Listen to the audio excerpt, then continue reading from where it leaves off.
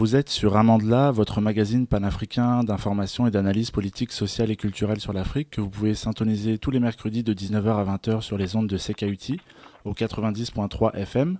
Aujourd'hui, nous allons parler des élections municipales en Tunisie qui ont eu lieu dimanche dernier. Ce sont les premières élections municipales organisées depuis la révolution de 2011.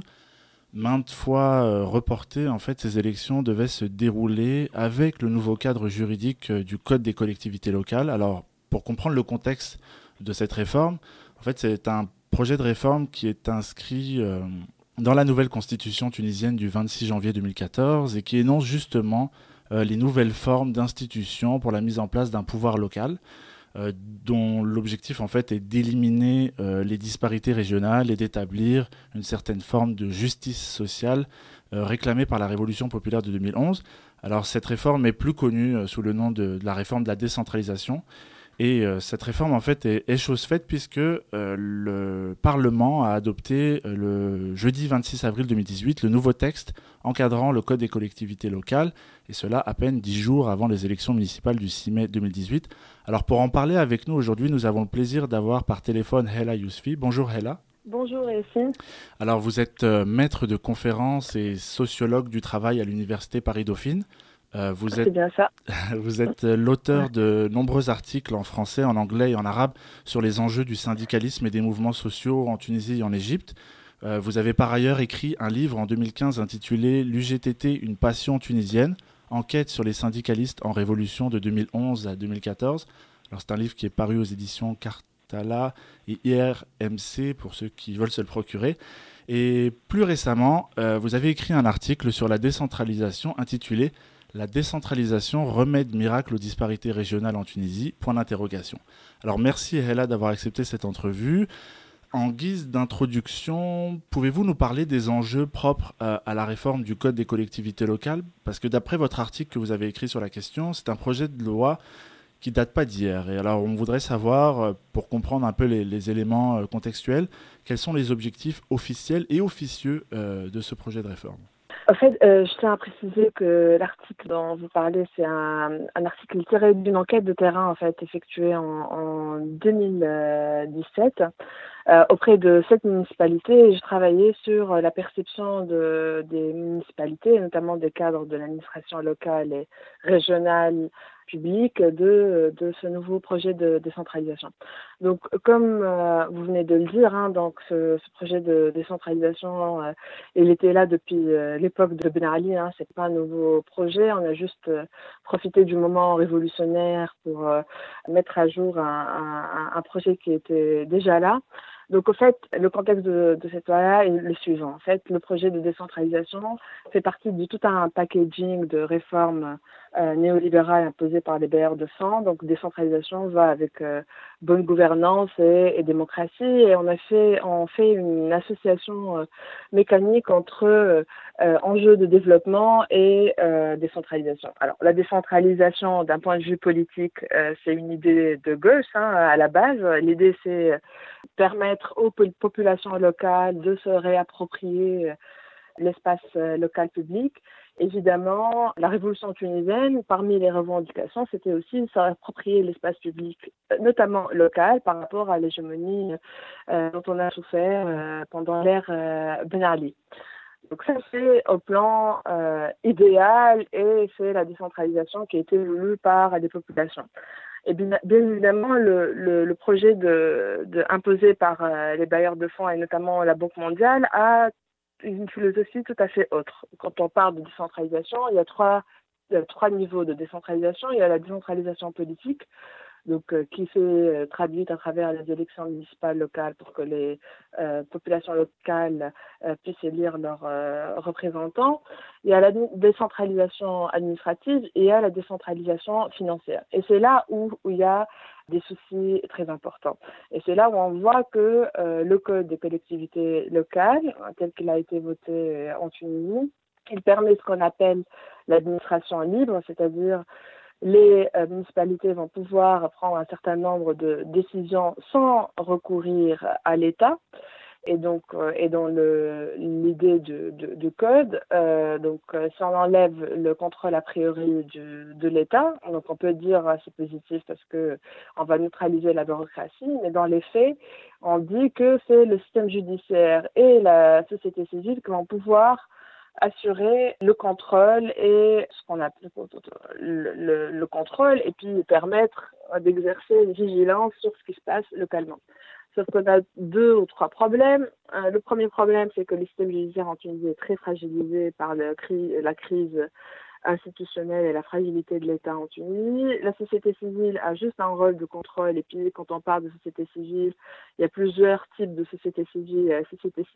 Il y a les ONG internationales qui ont leur propre agenda politique. Il y a les associations locales, dont une bonne partie est affiliée des partis politiques. Donc, on présente la société civile comme un corps homogène, mais il y a plusieurs acteurs et la tâche de confier le contrôle de la bonne gouvernance à la société civile n'est pas suffisante. Ça, c'est par rapport à ce que dit la loi.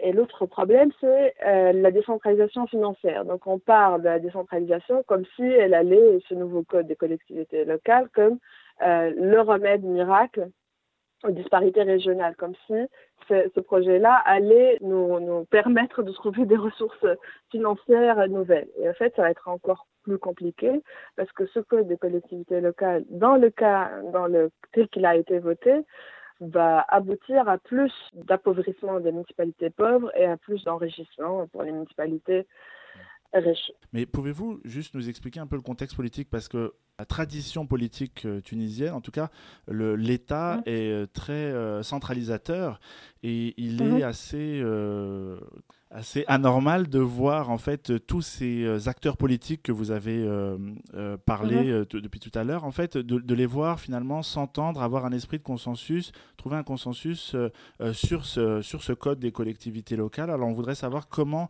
ça s'est réalisé d'un point de vue pratique, parce qu'on imagine qu'il y a eu des réticences justement à mettre en place ce code des collectivités locales. Alors dans votre enquête, est-ce que vous pouvez nous faire part de ce que vous avez trouvé comme information à ce niveau-là? Alors, en fait, le mot décentralisation, c'est un mot qui est devenu valise, qui veut dire tout et son contraire. En fait, ce qui est intéressant, c'est quand quand j'ai fait les entretiens avec les différents interlocuteurs, on voit que le contenu du mot décentralisation est différent d'un acteur à un autre. Pour les mouvements sociaux et pour un certain nombre d'acteurs de la gauche radicale, ils définissent la décentralisation comme par sa définition politique, à savoir la capacité des populations locales, la possibilité pour les populations locales de participer à la fabrique de la décision locale, ce qui est une chose positive en soi. Personne ne peut remettre en question l'importance de cet aspect-là. Les représentants de l'administration publique réduisent la décentralisation uniquement à un enjeu de neutralisation de la bureaucratie, sans regarder les aspects plus politiques ou financiers. Pour les libéraux, la décentralisation, et pour les bailleurs de fonds, la décentralisation va permettre, entre autres, aux municipalités de disposer de leurs ressources financières. Et ça va amener à une vision des municipalités comme des centres financiers. Donc avant, c'est l'État qui assurait la décision politique, économique et financière. Là, on va pouvoir décentraliser et la décision administrative et la décision financière. Donc concrètement, là, les libéraux et les bailleurs de fonds, c'est leur vision à eux et notamment la Banque mondiale, pour être plus précis, c'est leur vision à eux qui a prévalu dans le code. Alors concrètement, demain, une municipalité grâce à l'article 150 du code des collectivités locales, n'importe quelle municipalité en Tunisie, avant, elle pouvait pas recourir au prêt sans passer par l'État. C'est-à-dire c'est l'État qui régulait les dettes des municipalités. Avec le nouveau code de collectivité locale, les municipalités vont pouvoir directement contracter des prêts auprès des bailleurs de fonds directement sans passer par le contrôle de l'État, ce qui est grave. Pourquoi c'est grave? Parce que, pour deux raisons, parce que pour comparer un peu à l'époque de Ben Ali ou à l'époque de Bourguiba aussi, On gère pas un État comme on gère une entreprise. Pour acheter la paix sociale, Bourguiba et Ben Ali, quand ils donnaient des dettes, quand les municipalités sont endettées, l'État était capable d'effacer leurs dettes. Aujourd'hui, avec le nouveau code des collectivités locales, on a non seulement un État en totale faillite, mais on a aussi des municipalités qui vont être en faillite si elles ne sont pas à la hauteur de leurs engagements financiers. On voit déjà le drame à une échelle nationale. Vous imaginez comment les choses vont se dérouler à une échelle locale.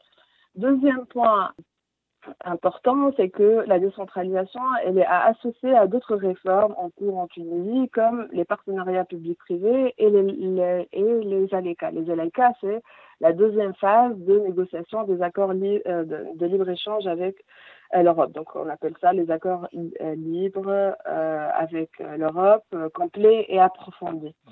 Donc, ces accords-là vont libéraliser tout ce qui nous reste comme service public, et notamment l'énergie, l'agriculture et les secteurs comme la santé et l'éducation.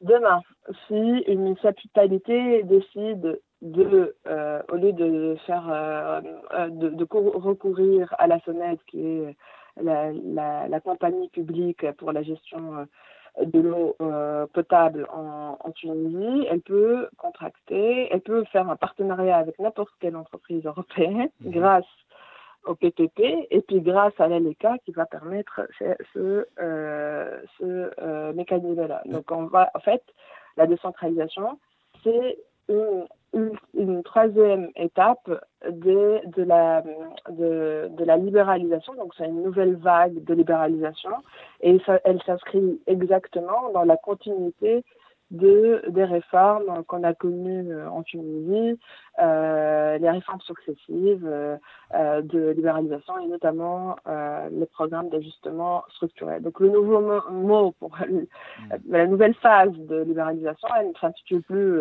ajustement structurel, elle s'intitule décentralisation et on retrouve ça un peu partout en Afrique et dans les pays du Sud qui sont bien évidemment sous la domination du dictat des bailleurs de fonds. Mais alors justement, il y a un point essentiel justement. Ouais. Excusez-moi, juste pour revenir par rapport à cette version de la décentralisation qui a été justement dominée par la version de la Banque mondiale, on a quand même le sentiment que l'administration publique s'est aussi arrangée de cette vision-là, justement en prétextant cet aspect de la performance, de l'efficience des services administratifs de manière générale.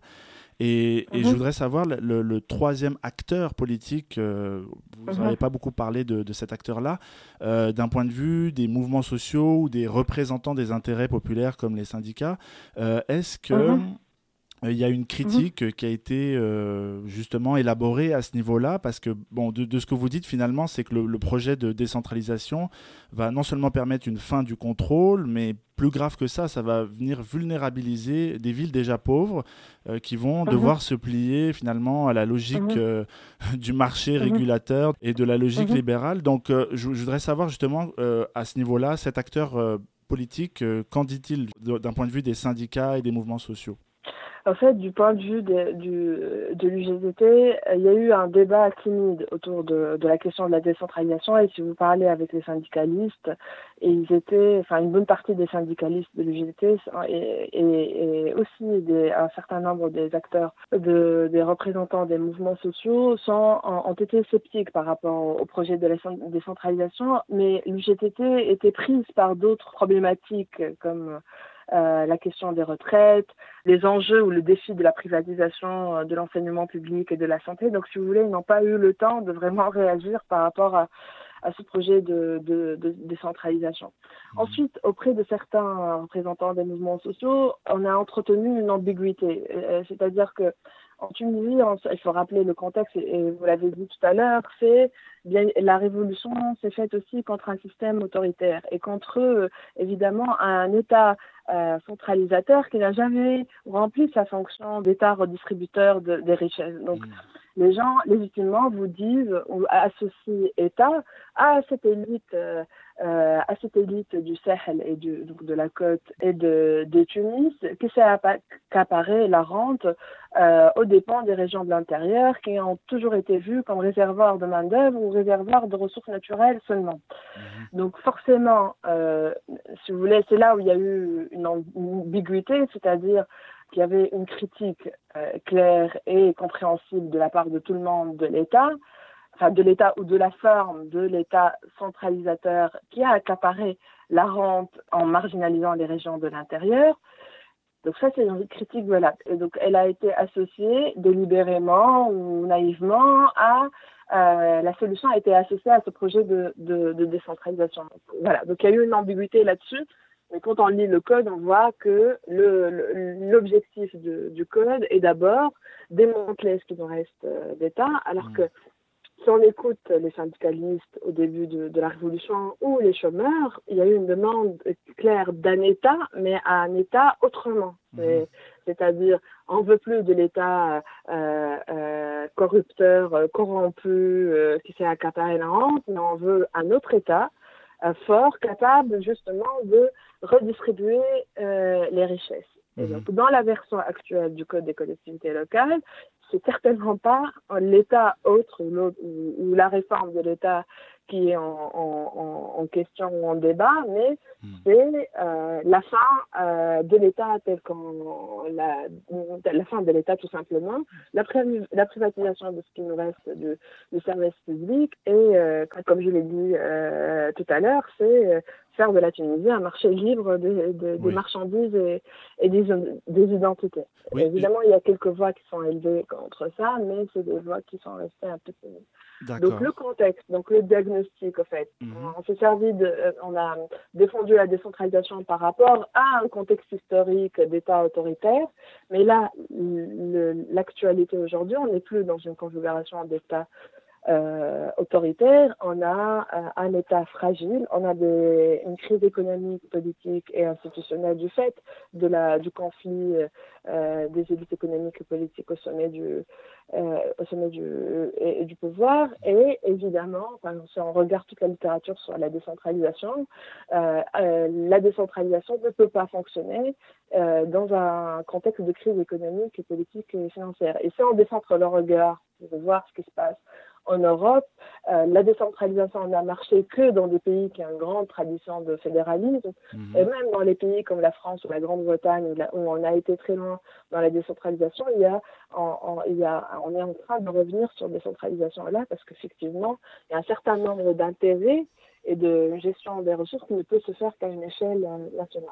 Mais justement, Hella Yousfi, concernant ces exemples que vous donnez, il y a des cas d'études qui ont été faits pour des pays en transition, comme la Tunisie, par exemple le cas du Chili, ou alors de la Pologne.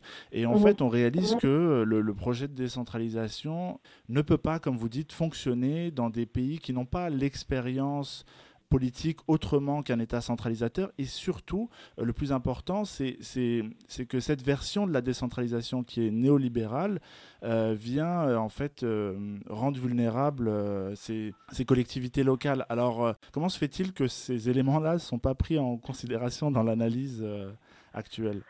Contrairement à d'autres pays comme l'Égypte ou la Syrie, la guerre est visible et il se fait avec des armes visibles. En Tunisie, il y a plusieurs fronts de guerre, mais ils sont complètement invisibles. Donc, en fait, les mouvements sociaux depuis 2011 et un certain nombre d'acteurs de la gauche radicale, ils sont complètement épuisés par l'arme de guerre en Tunisie, c'est les réformes successives des pères de sang sur ce petit pays. Donc, en fait, les acteurs, donc, en fait, vous vous étonnez du fait qu'il n'y a pas eu plus de débats ou plus de résistance à ce projet-là, mais en fait... pardon ? Même de consultation, je veux dire. Non, en fait, ce qu'il y a eu... Après, il y a d'autres paramètres qui... pour moi, la raison principale, c'est qu'on a une opposition complètement épuisée par les différentes réformes qui sont en train d'être imposées à la Tunisie. Je rappelle encore une fois que c'est un contexte de crise économique très grave et une crise institutionnelle et une fragilisation de l'État très importante. On est aussi dans une crise de confiance du peuple vis-à-vis de la classe politique. Et il y a eu quelques débats, mais qui sont restés critiques, mais qui sont restés dans des un peu pas forcément médiatisés. Sachant que les médias alternatifs comme Nawed, par exemple, il y a eu des articles très intéressants, critiques de la décentralisation, mais les médias publics sont en main du pouvoir et les autres médias, ils les appartiennent aux ceux aux hommes d'affaires. Oui. Donc forcément, donc c'est pour cette raison qu'il n'y a pas eu un débat clair et net là-dessus. La société civile, si vous voulez, entendue, c'est la société civile qui bénéficie de l'argent des bailleurs de fonds européens et américains, et c'est elle qui a fait du lobbying avec un diagnostic qui est le suivant. Il faut absolument mettre en place un code des collectivités locales qui neutralise le potentiel de retour hégémonique de l'État. Mais dans les faits, donc si vous voulez, l'intention est noble, mais dans les faits, c'est ce que je vous ai dit. En fait, ce qu'on a mis en place, c'est un projet qui va fragiliser encore plus, qui va tuer ce qui reste d'État. Il y a beaucoup d'acteurs de la société civile qui se sont mobilisés pour les approches du budget participatif, sur des aspects marginaux, sur des formations, comment les citoyens, comment permettre aux citoyens de prendre part à la décision politique, et si vous voulez, le nerf de la guerre, à savoir les ressources financières, le système de compensation entre l'État et les municipalités pauvres, où est-ce qu'on va trouver, comment on va réguler tout ça, les questions de fond ont été marginalisées. Pour moi, ils ont été marginalisés volontairement, et ça a été orienté à part les fonds européens qui ciblent des aspects bien particuliers de cette réforme-là. Donc forcément, la résistance qu'il y a eu, il y a eu une résistance, mais c'était au niveau ça a traîné. Alors les gens ils disent la réforme a traîné à cause des partis politiques l'idée au Nahda. Moi, ce que j'ai vu, la réforme, elle a traîné à cause de la résistance de l'administration publique qui voyait le danger de cette réforme-là. Il y a plusieurs détails, mais c'est peut-être pas le lieu de ça. Par exemple, demain, les élus vont demain, le secrétaire général, qui est normalement nommé par l'État, va être sous la mainmise du conseil élu. Donc, il n'y aura pas l'indépendance des représentants de l'État pour assurer un minimum de continuité de l'État. Et ça, c'est, comme on dit, le diable se cache dans les détails. Ça, c'est aussi dans le code des collectivités locales. Donc, demain, un secrétaire général qui n'est pas aux ordres, qui est censé être le garant de la continuité de l'État, il peut être viré par le conseil élu. Vous voyez ce que je veux dire? Donc, il y a plein de petits... Et là, l'administration publique ou les représentants de l'administration publique ont résisté. Bien évidemment, on a dit ils ont résisté parce qu'ils voyaient leur pouvoir diminuer. C'est peut-être vrai, mais voilà. Ils ont peut-être résisté pour les mauvaises raisons, mais ceux que j'ai interviewés, d'une partie, étaient conscientes du danger, du démantèlement de l'État, qui est un fait. En fait, c'est pas... On ne va pas avoir un État qui va se démanteler. On est déjà de facto en vie dans des municipalités complètement laissées à elles-mêmes et sans aucune ressources financières. Maintenant, on va juste institutionnaliser cet état de fait. La décentralisation, en fait, là, elle va institutionnaliser la marginalisation déjà là des municipalités pauvres. Donc, on va plus dire c'est l'État qui est responsable, on va dire c'est à vous de trouver les ressources pour vous en sortir. Bon, pour parler maintenant un peu plus des résultats de l'élection en tant que tel, bon, à ce jour, le décompte a été réalisé dans 306 municipalités, je crois, sur 350 en tout. Avec le redécoupage territorial depuis. Donc les résultats, présentement, sont les suivants. Il y a 129 municipalités remportées par Ennahda, 81 pour liste indépendante, 80 pour Nidetoun, c'est 5 pour le Front populaire. Alors comment interpréter ces résultats, sachant que le taux de participation est de 33,7%, il me semble. Alors on connaît l'impopularité du gouvernement actuel et pourtant... On retrouve tout de même dans ces votes en fait les mêmes acteurs du pouvoir à une échelle locale. Et ça, c'est quelque chose, j'aimerais vous entendre là-dessus. Il y a deux remarques importantes. On se retrouve avec un taux d'abstention beaucoup plus important que dans les élections précédentes. En fait, on aurait pu se dire les élections locales, normalement, elles devraient attirer plus de monde, hein. Mais en fait, là, on a un fort taux d'abstention qui témoigne d'une crise entre les populations et la classe politique gouvernante. Donc ça, en tout cas mon interprétation de ce taux d'abstention. Maintenant, on retrouve justement les mêmes rapports de force à une échelle nationale au niveau des localités, avec quand même quand même une petite surprise, c'est le score réalisé par un certain nombre comme par le Front populaire ou par un autre parti qui s'appelle le Taya, démocrate. Et donc ces deux formations ont réussi quand même à faire un score honorable dans certaines municipalités. Maintenant, je pense qu'il est un peu tôt pour tirer les conclusions, parce qu'il faut vraiment une enquête sociologique là pour le coup, pour comprendre la sociologie du vote et la sociologie aussi de ceux qui ont voté. Ce qui est important à savoir, c'est que le constat de tous les observateurs, c'est on observe la fragilisation et l'échec du parti NIDE, qui est l'ex-ancien régime remodelé après 2011. Donc là, il y a une crise interne au sein de cette formation-là. Donc c'est la formation dont est issu et le président et le chef du gouvernement. Donc ça en témoigne de fragilisation de ce parti-là, qui est, comme je l'ai dit, formé d'ex de l'ancien RCD. Donc il y a une crise politique au sein de cette formation-là qui s'est traduite par un échec électoral.